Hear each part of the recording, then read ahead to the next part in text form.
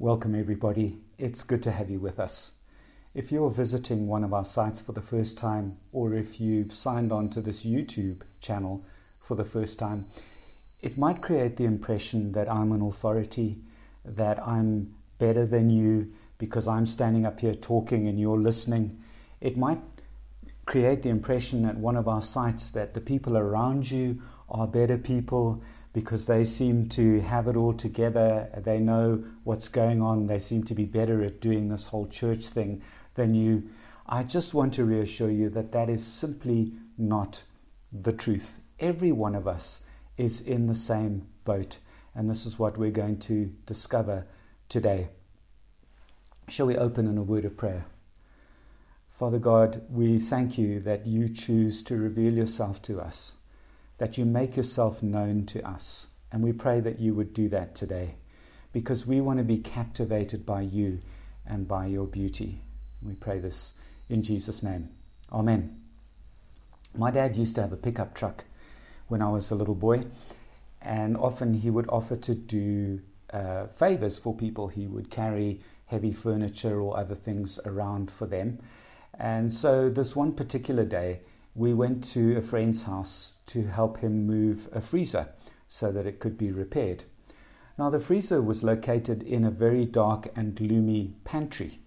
And so my dad's friend said to us, hang on a moment, let me just go and get a torch so that you guys can see what you're doing in here. And when he came in with the torch and shone it in the room, he suddenly felt very embarrassed. He said, my word, I just hadn't realized how grimy and filthy the floor is in here. And often that's the reality. We think that maybe a room is clean enough, but it's only when the light shines on it that the reality is exposed. And it's the same with our human condition. One of our problems, and I would say it's our biggest problem as humans, is that we believe that we're basically good. And this explains why sociologists say that human problems can be solved by man's efforts alone through things like education, social reform, wealth creation. Now, don't get me wrong, these things are good, but they do not get to the heart of the problem, which is a problem of the heart. You see, the human heart is not basically good. And if you believe, or if I believe, that I'm basically good, then I'm not going to see the need to be saved by the power of God. And this is what Paul does in the start of the letter to the Romans. He starts to shine a light on our human condition. And let's face it, it's pretty uncomfortable. It seems terribly negative. But Paul is saying, guys, he's wanting to emphasize, in fact, you do need to be saved. And he launches his letter by saying that it will be all about the special message of good news, which he calls the gospel. And he says that this gospel is the power of God for the salvation of everyone who believes. And so, to show us that we're not basically good, Paul draws our attention to the mess in the world. And after all, if humans were basically good, surely we would expect to see things getting progressively better on earth. But they aren't. Things are getting worse. And the reason why they're getting worse is because humans have refused to worship God, but have rather replaced him with other things, worshipping those things instead, like money and power and comfort and sex and so on. You might say, look, I don't worship those things. But the truth is, and I've seen it in my own life, that often I go through periods when I value those things more than I value the presence of God in my life. And even though creation points to a creator with awesome qualities, everybody, Paul says, can look around and see there's got to be something behind all of this. We haven't chose to seek that creator, but rather to ignore him. And to be honest, part of the reason for this is that every human wants to be his or her own boss. And that rebellion leads to all the pain and the suffering that we see in the world. But God is not indifferent to the injustice of pain and suffering. And so he pours out his wrath as punishment for injustice. What does his wrath look like? During a man's life on earth, God hands people over to a downward spiral of sin. He hands them over to the consequences of increasing sin. In other words, he says, if you don't want me, have what you do want and experience the horror of that. Now, this is not the only way that God's wrath, his punishment for injustice, is revealed. Yes, we experience it on earth as God hands us over to that downward spiral of sin. But then Paul tells us about the day of wrath, when his righteous judgment will be revealed. That's a quotation from chapter 2, verse 5. Righteous judgment means judgment that is good and fair and just. And of course, we always want that. We want justice to be done. We see it in all of our movies. We see it in the different episodes that we watch on television. Often it's about finding out who did the wrong thing so that justice could be done. And the day of God's wrath is a particular day, and I'm quoting here again, when God will judge men's secrets through Jesus Christ. Chapter 2, verse 16. Thing is, Paul tells us, because God's judgment is inescapable, this is what we've learned over the weeks, righteous and impartial, no one is going to be declared innocent. And then Paul talks about different groups of people to show that this is the case for everybody in mankind. He says religious people who participate in church, in organized religion, if you like, whilst keeping God at arm's length and valuing other things more than God, they will be declared guilty. You're not good because you know the Bible. You're only good if you obey the Bible perfectly. So such people are going to be judged on their actions rather than their knowledge of God's standards, and they will be condemned. They will not be declared innocent. And then he goes on to another group of people. He says, good people who don't hold with organized religion because they have their own code of conduct. They will also be found guilty according to their own standards because they don't keep them. And we all know that. I've got my own standards, but I haven't kept my own standards perfectly, let alone God's standards. And finally, he says the Jews will be found guilty because they haven't followed the law.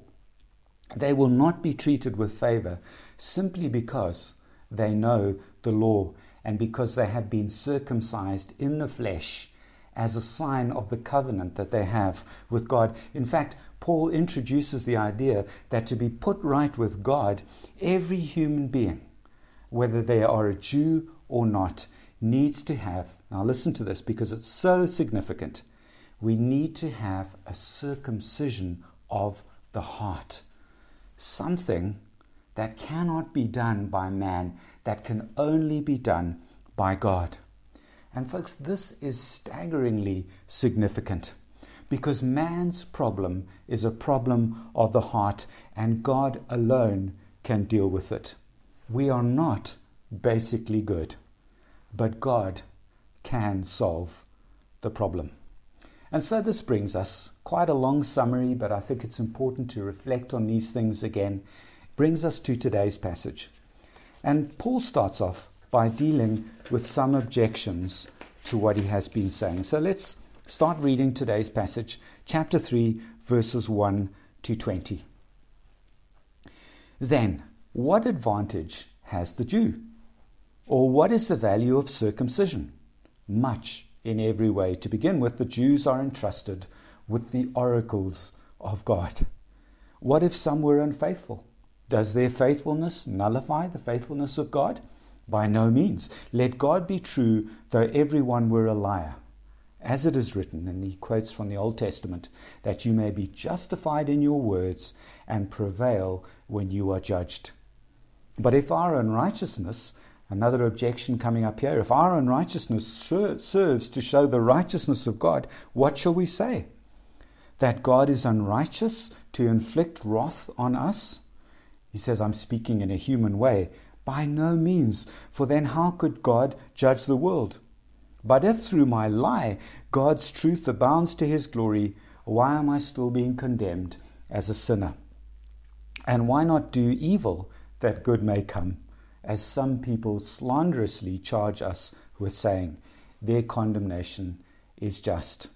So objections to the gospel, and we're going to have a look at that in a little bit more detail shortly. Let's carry on reading. What then? He's coming to a conclusion. What then? What can we conclude after this long argument? Are we Jews any better off? No, not at all. For we have already charged that all of humankind, both Jews and Greeks, are under sin. As it is written, and then he does a whole lot of quotations from the Old Testament here. None is righteous, no, not one. We're all in the same boat. No one understands. No one seeks God. All have turned aside. Together they have become worthless. No one does good, not even one. Their throat is an open grave. They use their tongues to deceive. The venom of asps is under their lips. Their mouth is full of curses and bitterness. Their feet are swift to shed blood. In their paths are ruin and misery, and the way of peace they have not known. There is no fear of God before their eyes. A very damning picture of humankind. Now we know that whatever the law says, it speaks to those who are under the law, so that every mouth may be stopped and the whole world may be held accountable to God. For by works of the law, no human being will be justified in God's sight, since through the law comes knowledge of sin. Now, Paul anticipates that there are going to be some objections to what he's just been saying. So let's have a look at those objections to the gospel message. And to be upfront with you, I'm not going to unpack all of these objections today. There are three reasons for this. Number one, although I could explain the objections, they're very specific to the Jews that Paul was addressing in verses 17 to 29. And so you probably wouldn't find them relevant today. Number two, Paul's arguments here are very concise. And the reason why they're concise is because he was wanting to save space. It was very expensive. The materials for writing letters were very expensive to buy. And so you had to make sure that everything was very condensed. And so the upshot is that explaining how Paul counters the objections is actually going to take quite a lot of time. And then thirdly, we're going to return to these objections later in the letter when Paul sheds some more light on them. However, there is one thing that I would like to emphasize, namely that we should always anticipate objections to the gospel message. Paul anticipates them and he deals with them. Also, if you're exploring faith, you're going to have lots of questions. You're going to have lots of objections. So we should anticipate these objections to the gospel. And if you have your own ones, don't be afraid of them.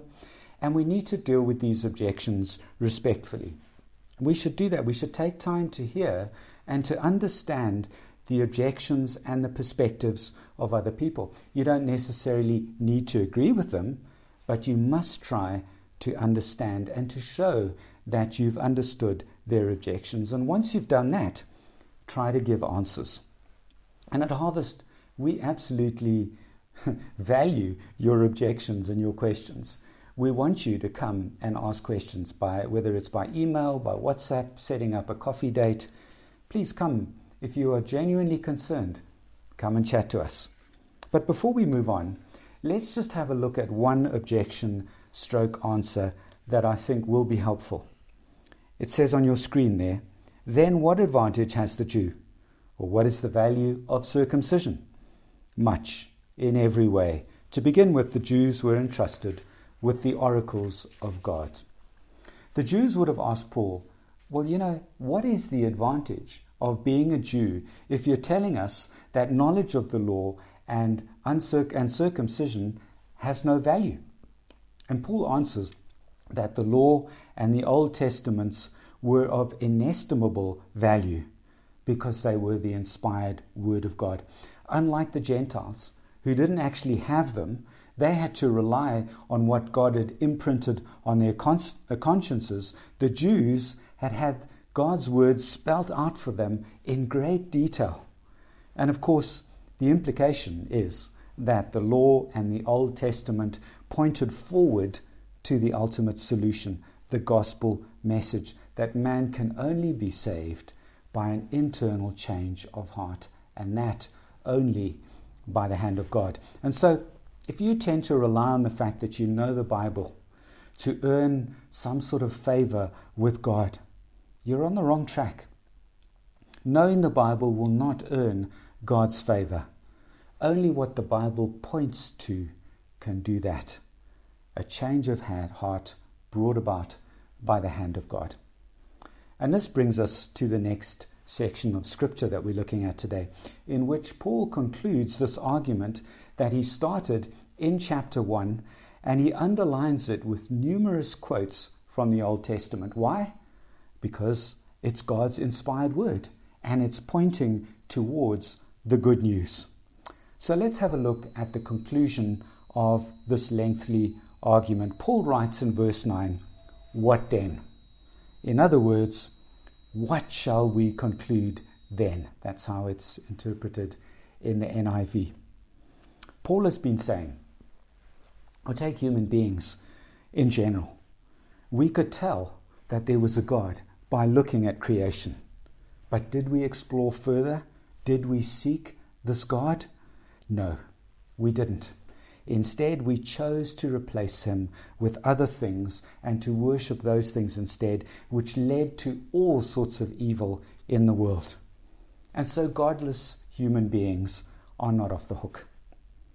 Take people who claim to be good. They know what is good and evil because God has imprinted it on their consciences. But do they do what they know to be good?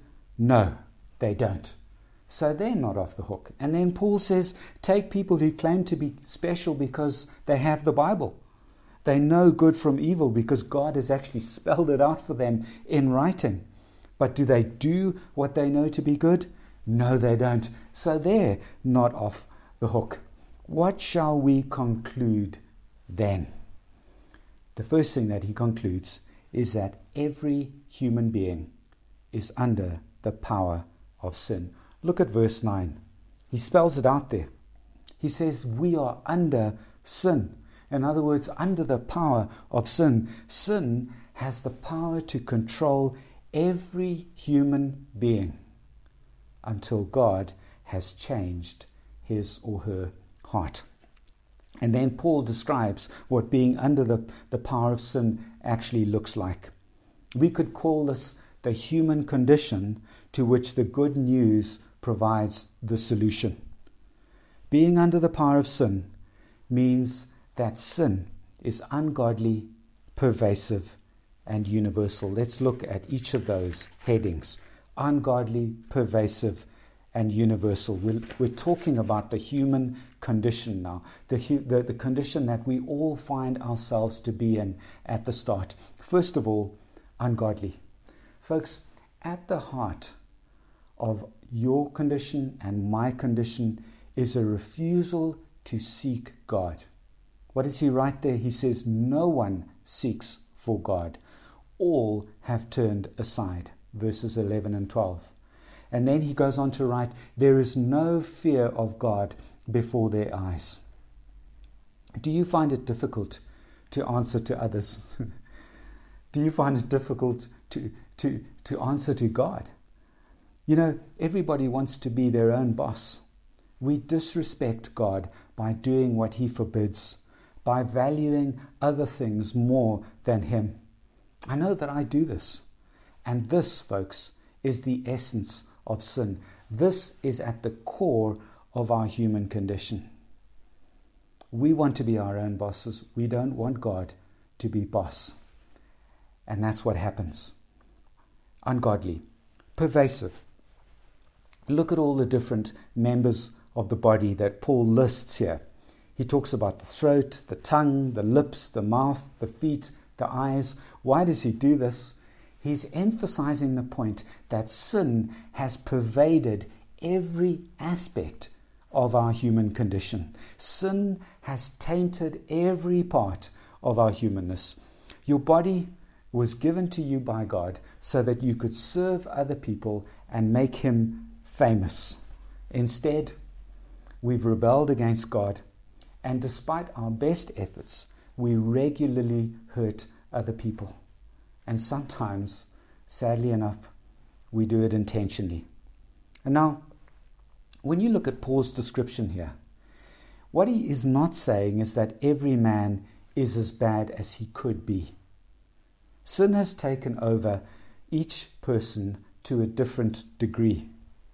But what he is saying is that sin has taken over to the same extent in every person.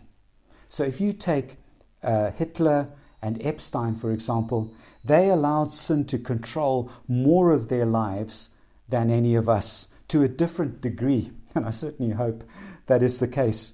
But you can be sure that sin has twisted and tainted your humanness to the same extent as it has done it to them. Sin pervaded Hitler as much as me. Sin is more of a condition or state than what we do or do not do. Now, why would Paul say that there is no one who does good? Someone says, well, that's a little bit unfair, that's a bit harsh. What he means is that until your heart has been changed by God, the pervasiveness of sin will taint even the good things that you do. For example, the Bible teaches that the motive defines the morality of the deed. If I help a family stuck in poverty, that's a good thing, right? Of course, it'll make a difference to that family. But if I do it in order to look good, it shows that sin has pervaded my will. If I swamp that family with cash handouts, I could destroy that poor family, showing that sin has pervaded my wisdom and my knowledge. Do you see what I mean? We all need a complete makeover before we can start to do true good.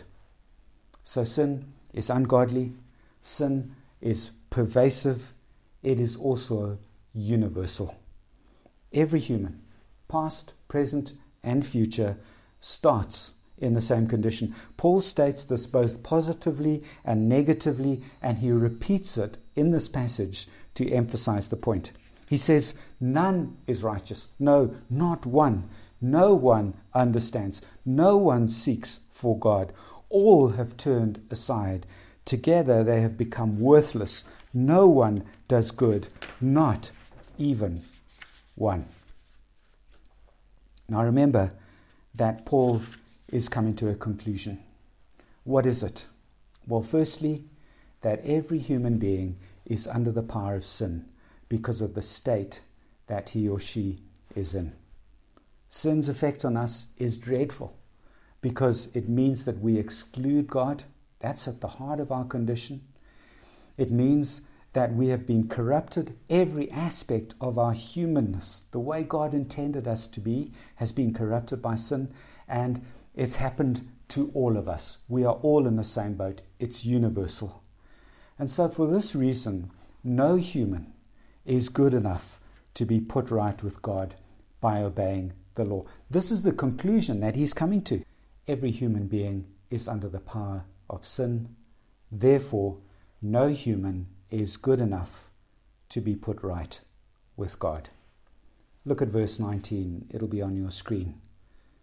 Now we know that whatever the law says, it speaks to those who are under the law, so that every mouth may be stopped and the whole world may be held accountable to God. What does Paul mean here? Who were those under the law? It was the Jews, right? So how can the law stop the mouths of the likes of us? We, who are Gentiles, not under the law.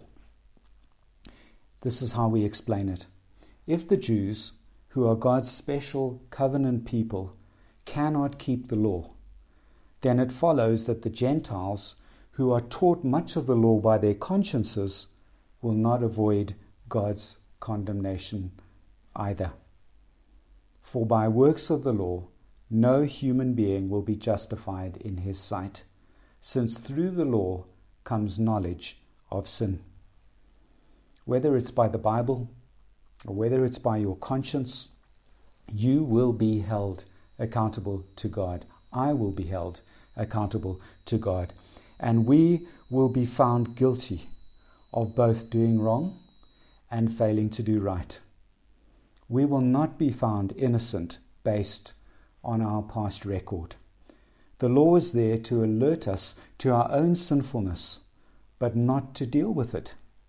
The law is like a light bulb. It illuminates the mess in the room, but it is useless for cleaning it up. You need a broom to do that. Problem is, because humans know good from evil at a basic level, we think that that's enough. Let me assure you, it isn't. We think we're basically good. Let me assure you, we aren't. We think that because there is a light in the room, everything is okay. Folks, we need to take an honest look at what that light is revealing. Perhaps you're beginning to see that having a light bulb isn't enough to clean up the mess in the room. In fact, the more you hear about God's standards and your condition, the more hopeless the situation seems. And it will, if you try to be good without getting your heart changed by God. We need to be changed on the inside. We need a circumcision of the heart, not an external circumcision. Every one of us, folks, let me emphasize this, every one of us starts in the same boat, waiting for the day we will be declared guilty by God, according to His standards, because we are in a state that makes it impossible for us to meet even our own standards, let alone God's. I'm afraid we don't start off being basically good. But thank God for His kindness. Thank God for His love, for His commitment to save us and to restore us. Thank God that Paul begins the next section of Romans with a massive but. But now the righteousness of God has been manifested apart from the law. There is a way to be put right with God, and that's what we're going to be hearing about in the next episode. Shall we pray? Father God, we are immensely grateful that Paul doesn't pull his punches, that he brings a light on our human condition. And I pray that every one of us would be challenged today to see that with our own efforts we cannot be put right with God, because we've all started in that place of being under the power of sin. We all have a tainted record, a record on which we will be declared guilty. Father, help us to see these things, and may it give us a taste. May it give us hope for the good news that is coming. What comes after that big but? The fact that there is a righteousness that comes from God apart from our record. Isn't that wonderful news, Father God? We're so immensely grateful to you for this. We thank you that although we have been in the dark, that the dawn is coming. And we pray all of these things in Jesus' name. Amen.